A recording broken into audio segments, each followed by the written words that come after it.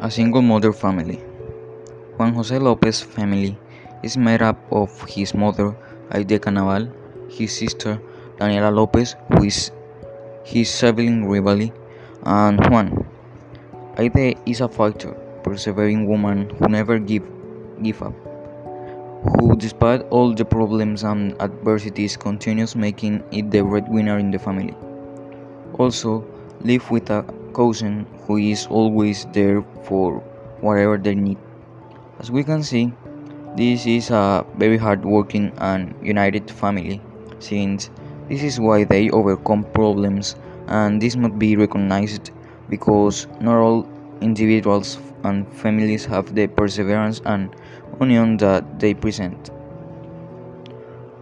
One's father doesn't not live with them. Separation from parents is an experience that no one would want to live, since it's very difficult to live knowing that one of your parents won't be by your side supporting you at all times, but this is no reason to decline. As we see, they were able to overcome it and move forward as a family. But this doesn't mean that his father doesn't support his children and anytime. It is his duty as a father to guide his children on the right path, guide and support them or correct them in the decision they make.